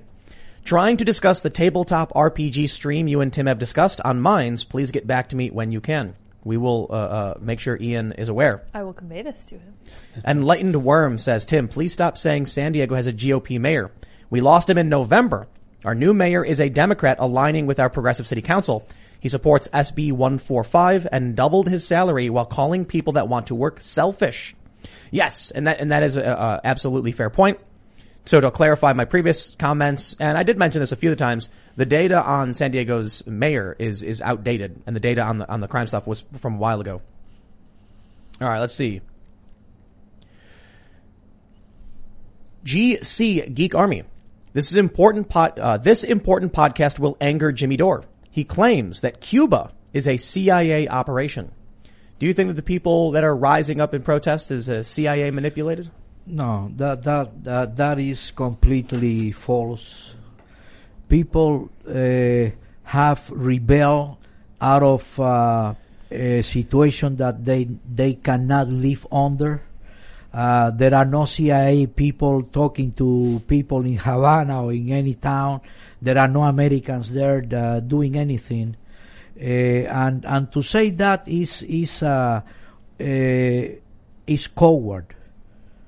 Is a coward statement, because people, even when I was in the underground in 1960, where there were CIA people in Cuba, I never met one, and none of my friends met anyone. I am sure they had contacted maybe other organizations, but our own organization never had contact with the CIA. If the CIA... And we didn't even know about the invasion. But listen. If the CIA is actively trying to foment revolution, would that not be America helping Cuba? Of course. I think this whole CIA talk, I mean, you just have to look at the everyday life of a Cuban and what they've been living for the past 62 years where, basically if you don't have family outside of Cuba, you're not going to survive. Like these Cubans that are still on the island are getting a lot of outside help from their family members that have left. They send them money back. That's kind of how they survive through their day to day. And I think a lot of these Cubans that are rising up and protesting, maybe some of the ones that don't have that outside help, but they're just fed up with trying to survive from day to day. And like my father said, you reach a breaking point at a certain point where you're denied your basic human rights every day of your life. You're paid in a currency that isn't valuable to go out and buy things that you need. When you do go out and get the things you need, you have to sit and wait in line all day long. By the time you get there, we don't have any left. You got to go to this other place. You spend your whole life sitting around waiting in line. You have no real, you don't feel like you have a purpose in life, and they're sick of it now. So now they're finally raising their voices against their oppressors, which is bound to happen sooner or later. All right, we got James Dorpinghaus says, the stream has only just begun, but I love it already. God bless this man. We need more good Americans like him to speak out against communism. But you're Cuban. I am Cuban, but I tell you something. The citizenship is not in the paper. And it's true that I have not become an American citizen to remind me why I am here. But I am more American and feel more American than many people that really have the certificate, were born here, but by their conduct, they are traitors to this country. Yes. So, I really feel that I am a soldier of this country. And I am willing, Tim, believe me, I am willing to die for this country. Anytime. Yeah. Okay? With the same love and passion, even though I don't feel happy with this country sometimes. Oh, yeah. But I am here, and I am grateful that I am here and that I was able to raise a beautiful family like my son Ricardo and all my kids. Right on. JR says, as a Cuban-born American citizen, I want to say thank you, Tim, for giving these men a voice. Long live freedom. Yeah, I saw that, and then I just thought of something. I'm like, you're telling me the story about being in the anti-Castro underground in Cuba, being chased by these soldiers, trying to sneak past them. And I'm like, man, this guy is a fighter. and his son is a fighter, quite literally. I mean, you can see that. The apple doesn't fall too far from the tree. Well, Tim, there is something you don't know. My son is very special. In many ways, he's a great son. He's a spectacular father. He's a great brother. He has, since he was a little kid, very special. And all my sons are basically like that. So I am very proud. But there are many things about Ricardo that people don't know, and that I actually sometimes I get surprised that he has been watching me. We had in Chicago for 30 years a Cuban picnic. And that Cuban picnic, when organizers began to die and the community became not smaller but more Americanized, it was difficult to organize a big activity where 4,000 or 5,000 Cubans will show up to have lunch with pork and rice and our things. So that activity that also served to raise funds for the many Cuban organizations that would come together and organize it disappeared. And about 11 years ago, a young Cuban, half Cuban, a young person, decides to organize, using the old name that we had, Festival Cubano, as an activity but different. Not with the purpose of bringing together Cubans to remind us of our culture and our duties and to make a contribution, but he did it to raise money. Okay, he was an entrepreneur involved in other festivals, and he thought, wait a minute, the Cuban music, let's do the Cuban festival. But you could not say there, abajo Fidel. Down no political talks at a Cuban festival. Oh, wow. About Cuba that's being oppressed by a dictatorship. Wow. Okay. So the way we realize about this is because I was doing a promotion for Ricardo, and one of the sponsors of Ricardo, a jewelry store, asked me, Jose, could Ricardo come to my table, to my area in the festival, to my tent, and be there signing posters and letting people take pictures? I said yes. And then they invited us to go. I said, I want to introduce my son in the stage. So I went to the stage, introduced Ricardo, and said, Viva Cuba Libre. And behind me, where there was the VIP area, I heard like something strange here. So Ricardo spoke, and he said, Viva Cuba Libre, and the same reaction happened. So in a Cuban festival where you cannot say Viva Cuba Libre, I realize... And that means, for those who don't speak Spanish, long live free Cuba. Okay. I realize we need to picket next year festival. And I spent about a week in my... he used to live with us in his home with us in a, how do you call that, the second floor? It's like an attic like this up here. Yeah, attic room. And we had una escalera de caracol, a walk. The spiral walkway. Yeah. So he will pass by my area where I had my desk, where I was working in some flyers, trying to come up with a propaganda thing to distribute there, and he every night that he sees me working there, he looks at me and then he goes up. Then the Friday that I started that festival, I had about 10,000 flyers that I was going to go and distribute there. By himself. He was going to go by himself. showing a picture of Almuerzo Campestre on a banner that the same name that these people were using in one of the latest Cuban festivals. And I said, this is truly the real Cuban festival. And then we described the purposes of what we were doing at that time and what this festival was. And my intention was, which I did, to distribute there, but I didn't know. On Friday, when I am going to walk out of my house, Ricardo comes down and says, "Where are you going, Dad?" I said, "Well, Rick, I'm going to distribute the flyer." "Okay, fine." And then he went with me. And he was my security there. and then, since I am very well known in Chicago, we distribute all these flyers, right? But there was an area that I wanted to enter. It was the VIP area where the VIPs that were behind the stage had their cars. Okay? There were about 100 cars there? Yeah, there are a lot. Okay.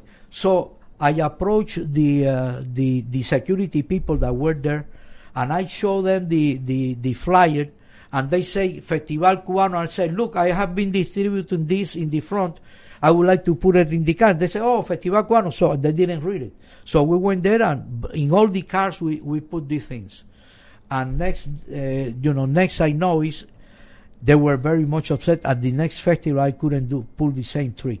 But then what we did is, instead of keeping, going there to distribute flyers, we organized again the truly Cuban festival. And we could not do it last year because of COVID. Oh, yeah. It was suspended, but this year we probably won't be able to do it because it takes too much time. But anyway, there might be lockdowns coming again as well. I mean, Mitch McConnell just said, get vaccinated or the lockdowns are coming. So, we'll see. Ricardo has played an important role on all my family, my kids, in me being able to feel good in doing things because they support me. They have always done it. Very nice. Let's read some more. We got Trash Panda. He says, "I've heard similar horror stories from the Soviet Union. Mr. Lamas, have you considered testifying to Congress or making videos talking about communism?" Well, I don't think that I need to go to testify in Congress. I think that Americans should learn more about what already had been testified in Congress. And this brings me to the Cuban program. In the zoo in Hanoi, there were 17 prisoners, American prisoners, in this torture center or program, and that program was called the Cuban program. The main torturers there were 3 Cubans. The prisoners themselves designated one of them with the name of Fidel, because he was the worst of them, the most savage, okay? And these prisoners were tortured, and how do you say? They were tortured with physical tortures, like pulleys from trucks across their butt and their face. And there were 17 prisoners. These 3 Cubans of the Cuban program were able to break all those except one. That was a Navy, that was a pilot that was down. This pilot that was down developed some brain trauma. And these torturers thought or wanted to believe that he was acting up so he wouldn't be tortured. And then they sat him on a chair, and a prisoner saw it from his cell when Fidel, with a big rubber sheet from a truck, smashed this guy on his face. He did not blink. He did not cry. He was in catatonic state. Do Americans need that I go to testify about anything when there are information like this, that this happened to 17 American soldiers and this country didn't react to that?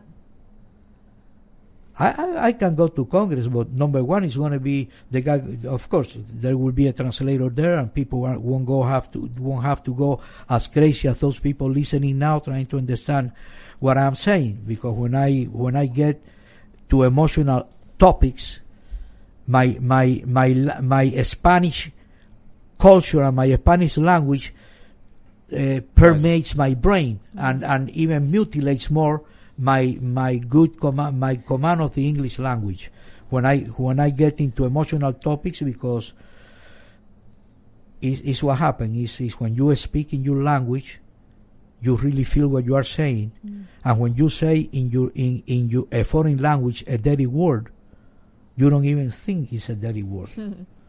So when I am talking about this, I know it's hard to understand me. Hello, it is Ryan, and we could all use an extra bright spot in our day, couldn't we? Just to make up for things like sitting in traffic, doing the dishes, counting your steps, all the mundane stuff. That is why I'm such a big fan of Chumba Casino. Chumba Casino has all your favorite social casino-style games that you can play for free anytime, anywhere with daily bonuses. That should brighten your day a little. Actually, a lot. So sign up now at ChumbaCasino.com. That's ChumbaCasino.com. No purchase necessary. VGW Group. Void where prohibited by law. See terms and conditions. 18+. But I have a message for the American people. Try to research the information that was hidden from you. Try to understand that this country is as a crossroads. Principles, ideals, love for the country. Forget about those revolutionary ideas that only destroy what you could have, what you already have. Progress is a continuous effort. It's not a now to 5 minutes from now a huge jump. Okay, all these people want power. And they are destroying your country. This is the greatest country in the world. Yeah, absolutely. All right, Cirilio says, my father had me read Against All Hope by Armando Valladares in middle school. It details his experience in Castro's political prison and gulags. I'd love to know if this gentleman can confirm the horrors in that book. Of course. And actually, for his information, we brought his wife, Marta Valladares, to Chicago, okay? And we pay tribute to Valladares through his wife. And yes, everything that Armando Valladares wrote, including another book, Desde mi silla de ruedas, some people say that he pretended to be paralyzed, okay? And he wrote poems, and he wrote that book, and everything that is in the book is true. And the problem is that it's hard to understand and how to write when somebody stands in front of the firing squad, and night by night you hear them saying, "Viva Cuba Libre! Viva Cristo Rey!" And you feel the shots of the squad, and then you feel the solitary shots on his head. How can you describe that night by night throughout Cuba? So yes, Armando Valladares is an actually he became ambassador of Cuba, of the United States, I think. Wow. All right, Hayden says, thank you guys for coming on tonight. It's great to hear the real story of Cuba. What can the average American do to help Cuba? Petitioning our government isn't having much effect anymore. What can we do to stop the U.S. from failing that way? I'd love your perspective. I think, getting the Cubans' message out, number one. The regime is constantly cutting off electricity, shutting down the Wi-Fi for the Cubans to kind of get these videos out. So the ones that are circulating, to keep circulating them. Me and my father also raise money to try and help out with these groups that are opposing the regime. We've raised money. We've sent to Cuban dissidents. We've sent it to other groups like the Ladies in White is another famous group in Cuba who non-violently protest for the release of political prisoners. And they're daily, every time they go to protest, they're beaten. They're physically harassed in the streets. So if they would like to contribute, they can get a hold of me and we can set up something to do that. Although I tried setting up like a GoFundMe page or whatever, but because of the sanctions the U.S. has on Cuba, when I mentioned the word Cuba, they shut down the page. So, wow. All the money that I've raised by hand through my social media pages and then through contacts that my father has. we were able to get money into Cuba to Cuban dissidents to help them out. All right, let's see what we got here. Graboid Biden says, sounds like he is talking about the modern day FBI. Makes me sad to see this country repeating the worst parts of history. Yeah, absolutely. All right, let's see. Where are we at? Kisham says, not surprising that Castro set up or supported purported events as cover to arrest those opposing him. Doesn't sound familiar at all. Well, there you go. All right, let's see. A lot of people just saying thank you for coming, which is fantastic. Vladimir Vutin says, this man is a master storyteller. Keep going, sir. Thank you. Yeah.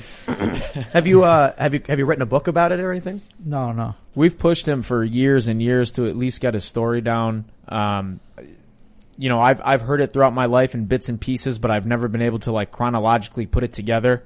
And I think that's an important part. And I mean, we've tried everything. I've even bought him a tape recorder, the old school tape recorder, because I knew he wouldn't know how to, you know, handle like a digital one with the tapes and all that. But I think, you know, you definitely have to sit down and get your story out on tape, and we go from there. Definitely. And maybe get a ghostwriter. Somebody you just tell the story to them and they write it down as you talk. And that would be one of his sons, and it would drive us crazy. You gotta do it, man. For probably at least 10 years, just continuously writing. Do it on video when you do, so they can record you telling the story as well as the writing. Yeah. Harry Toe says, I love this episode. It's mind blowing. Thank you. And thank you for the super chat. This is funny. I saw this one earlier. Sermon Fapple says, Goobers in the chat keep saying, LOL, Tim is so quiet today. When if I were in his position, I would have 100% focus on everything this kind gentleman has to say. Some of y'all don't realize he's trying to warn us. Right. Yes. This is the point. We have somebody who's experienced the authoritarian communist revolution, and we need to pay attention to those who have experience in this area. I'll tell you, man. There have been conversations, for a while now among people I know, like other people who are political activists, other people who are journalists, not necessarily to say that we're at the point where the U.S. has fallen and we have to flee into exile or anything like that. But clearly with the level of political tumult in this country and the divide, the conversations have come up where people say, when is that point when you think the U.S. is too far gone and you need to leave? I mean, just for context, Joe Biden said that the Republican voting bills are the greatest threat to this country since the Civil War. As if, you know, we have the Republicans trying to pass voter reform laws as well as the Democrats trying to pass complete voter overhaul HR 1, both of which are viewed by the other side as the apocalypse. And I happen to think HR 1 is bad. I fall on the side where I think the Republicans are at least doing something, though they're not doing enough. To say that the Republicans pushing a moderate bill is the greatest threat since the Civil War. I mean, it sounds like we're getting to this very dangerous point with the Capitol Police setting up national offices. We're getting to that dangerous point. And so I guess there's a question of, you know, how do you know when things are too far gone and you just leave? You have to get out. With Jose, is there something you think could have been done differently between 1958 and 1961 that would have prevented? Yes. What? Yes. We should have allowed Batista. He was going to have to be out in the other elections. Let's say that Batista would have committed fraud in the elections. But after that, probably another regime will come, another president. And we could have slowly get out of it. When Fidel took the opportunity and precipitated the revolution, he was only looking not for a solution, he was looking for him to be the guy in charge after Batista left. And he needed to create a convulsion to then to control it. I think that we should have peacefully tried to manage the situation, because Batista had not destroyed the press. Batista had not destroyed the institutions of Cuba, the political institutions and the civic institutions and all the other institutions of Cuba, good organizations. He had not touched the social standard of Cuba or the economic standard of Cuba. To the contrary, it continued going. And we made the mistake of trying to come up with a drastic change. Whether it's good or bad, sometimes those changes do not work because they don't have nothing preceding that will allow you to continue in one direction upward. Okay, those changes are not good. So if we would have been more patient, if we wouldn't been listening to the revolutionary spirit, that Fidel tried to convey, we could have not entered this stage, a never-ending stage, a never-ending change. Bo Rai Cho Wins says, this needs to go viral. Well, if you think so, then it's just incumbent upon you to share it. That's what makes things go viral. So it would be fantastic. I mean, I think, you've basically been telling your story and your experiences, and I'm just wrapped up in listening to these stories because they're so important. And I think for everybody who's listening, if you agree and you think people need to hear this, then absolutely please share this. Julie Simone says, thank you, Senor Lamas, for sharing your story. We should listen to more people who understand what it is to not to be free, to truly appreciate why we are so lucky and should keep up the freedom fight. Absolutely. Yeah. Here's something interesting and totally off topic. Ponyboy says, if you go full screen mode on timcast.com, then swipe out, you can listen to the podcast while browsing your phone or while your screen is off. Ooh. Is that the? We'll try that later. I guess that's the non-app hack for listening to the podcast, I suppose. All right, let's see.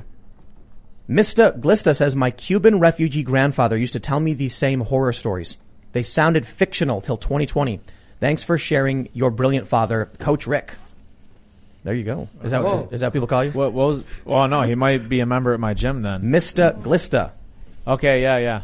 Matt. I think that's Matt. Oh, what's up, Matt? How you doing, man? Right on. All right. Josiah, let's see. Oh, wait, no. Okay, I can't read that one. All right. Michael Volpe says, because of JFK's failure to support the Cuban people in 1962, is that the reason most Cubans vote Republican? Do Cubans vote Republican? Yeah. I think for the most part, do, yeah. Is it because Democrats are commies? I think they start. I think that's what they see, and that's why they're more Republican, and a lot of these old Cubans are more conservative too. So they're. It kind of freaks me out when you have people who actually fled a communist dictatorship being like, I'm going to avoid those people because they're communist. I'm like, oh, they're telling us something. They see the warning signs already, and the rest of America isn't paying attention. Yeah, I really think that's the reason Alejandro Mayorkas said that Cubans would not be welcomed into the U.S., Cubans and Haitians, because they tend to vote conservatively. Oh, yeah. I think it's entirely political. That was amazing. At the southern border, they're, bringing kids in, they're shipping them on planes, they're flying around. And then you've got this crisis happening in Cuba, and they're like, let us be clear. If you try and come, we're going to send you away. It's like, what? That refers to Cubans and Haitians. Mm-hmm. Right. It's discriminatory. And it's actually crazy, his statement. I'm not saying that he's crazy, but the statement is crazy. What do you mean when you say that if you come by sea, you are not going to reach the United States? So Colón would never reach the hemisphere, right? Yeah. By sea. Why? What is the problem with Cubans taking to the sea, seeking for freedom? They're anti-communist. What? They're anti-communist. When you have people coming from with the border crisis in the U.S., we've had stories of people from Africa flying to Brazil and then traveling up to the southern border of Mexico. Mm-hmm. These are people who are not fleeing political persecution. Brazil is amazing. If they've made it to Brazil, I love Brazil. I've been to Rio and Sao Paulo, and they're both just absolutely amazing. Rio, wow. So people want a vacation there. But to leave these places to come to America, I get it. America's awesome. But then you have actual Cubans who are desperately trying to build rafts to escape political persecution, torture, imprisonment, and they're like, no, you get sent away. They don't care about refugees. Imagine how bad your life has to be to risk your life by boarding just a man-made raft to try and float 90 miles across open ocean. And Cubans have done this with their children. I don't know if you remember in the 90s, but there was a little boy that washed up on shore, Elian Gonzalez, and his mother did not make the trip, right? She died on the way. America intervened for that to give Elian back, to Cuba. I've said this about the border crisis of the U.S. Every single one of these refugees who are fleeing political persecution should be granted asylum. The issue is that most of them, the overwhelming majority, are not actually doing that. It's like, I think, something like 95+%, they end up finding out it's just people who they're economic migrants. They want a job. They want to come here. The famous interview was where someone said, I miss Buffalo Wild Wings. It's like, I get it, man. I love me some B-dubs. But when I see people who are like, if I stay in Mexico, the cartels will kill me. And I'm like, we can't condemn these people. And I understand it's not a perfect solution. A lot of people probably are not a fan of, America being this place where we're going to bring everybody in for asylum. But at least in close proximity to the country, I can recognize that. If someone's in, Guatemala or Honduras, well, Mexico's right there.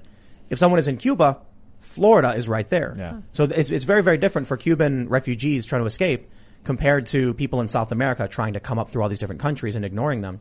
But let's do this. I want to go to the members podcast. So if you haven't already, hit that like button, subscribe to this channel, go to timcast.com, become a member. As a member, you get an ad-free experience. You are helping support our journalists that we've now hired very many and are hiring very many more, and you'll get access to these members podcasts. We're going to talk about censorship and get more into the details and show what was going on and talk about a little bit what happened earlier with your guys' t-shirt. So again, timcast.com. You can follow the show at timcastirl on Facebook and Instagram, at timcast_IRL on TikTok. You can follow me personally at timcast. Do you guys have a website or any social media or anything you want to shout out?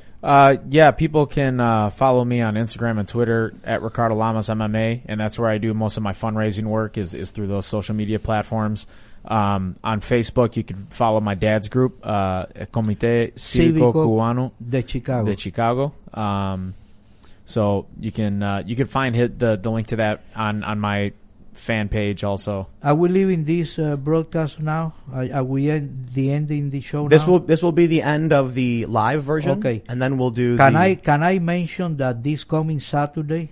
Oh, yeah. We have an activity in support of the Cuban people that is going to be bringing together all Latin American residents of the city that are willing to voice in behalf of the Cuban people the cry for freedom. The cry for freedom. And we would like them to know that we are expecting them to come and support us. That will be at the Humboldt Park Monument, where the eagle is. Logan Square Monument. Logan Square Monument at 11 a.m. this coming Saturday. Es una cita de honor. It's a call of dignity. And I'll mention something too, just in our demographics. The most populous area in terms of our viewership, of the people who watch the show, the largest percentage live in Chicago. Great. For whatever reason. I don't know. I'm from Chicago, and I guess we have similar opinions, Chicago people.